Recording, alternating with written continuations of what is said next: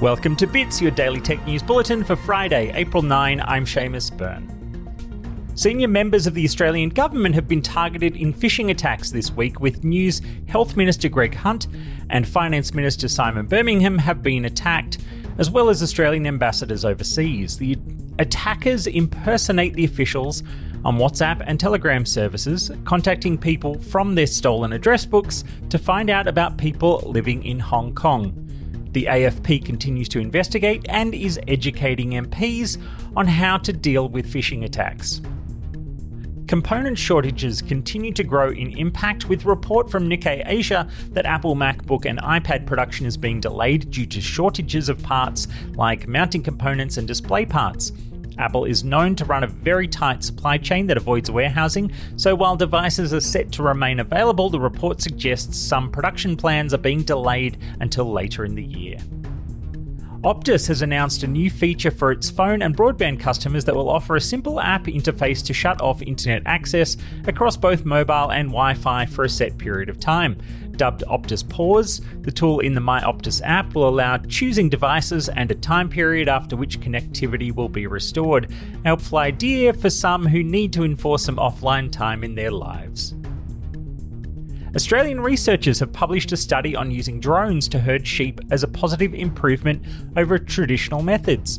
The research out of UNSW Canberra and published in Scientific Reports found that drones that approached carefully while emitting certain tones could herd sheep with less stress on the animal. Drones are already in use on farms, but this research helps understand the positive impacts on animal welfare. During an online presentation for Game Developers Conference recently, Intel has announced a new AI tool that aims to remove toxic language from a live stream in real time. It's called Bleep, and the settings screen shows options for a series of sliders that control how much toxic language is okay across fields like misogyny, racism, sexism, and more. There's even a toggle for the N-word. If only we could deal with the toxic culture that created a need for something like this in the first place. Lenovo has announced its latest gaming smartphone, the Legion Duel 2.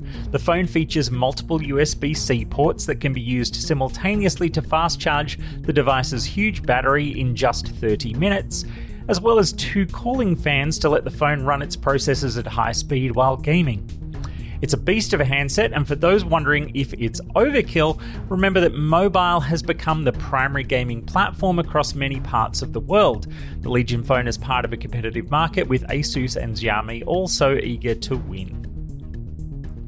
In esports, the League of Legends LCO Grand Final will take place at 6 p.m. Saturday night, with the top 2 teams of the split, Pentanet.gg and Peace, set to face off. The final series saw the Chiefs make a big run into the semi-finals from the bottom of qualification, but Peace held them off to secure their place in the final. You can watch the best of 5 match live on Twitch.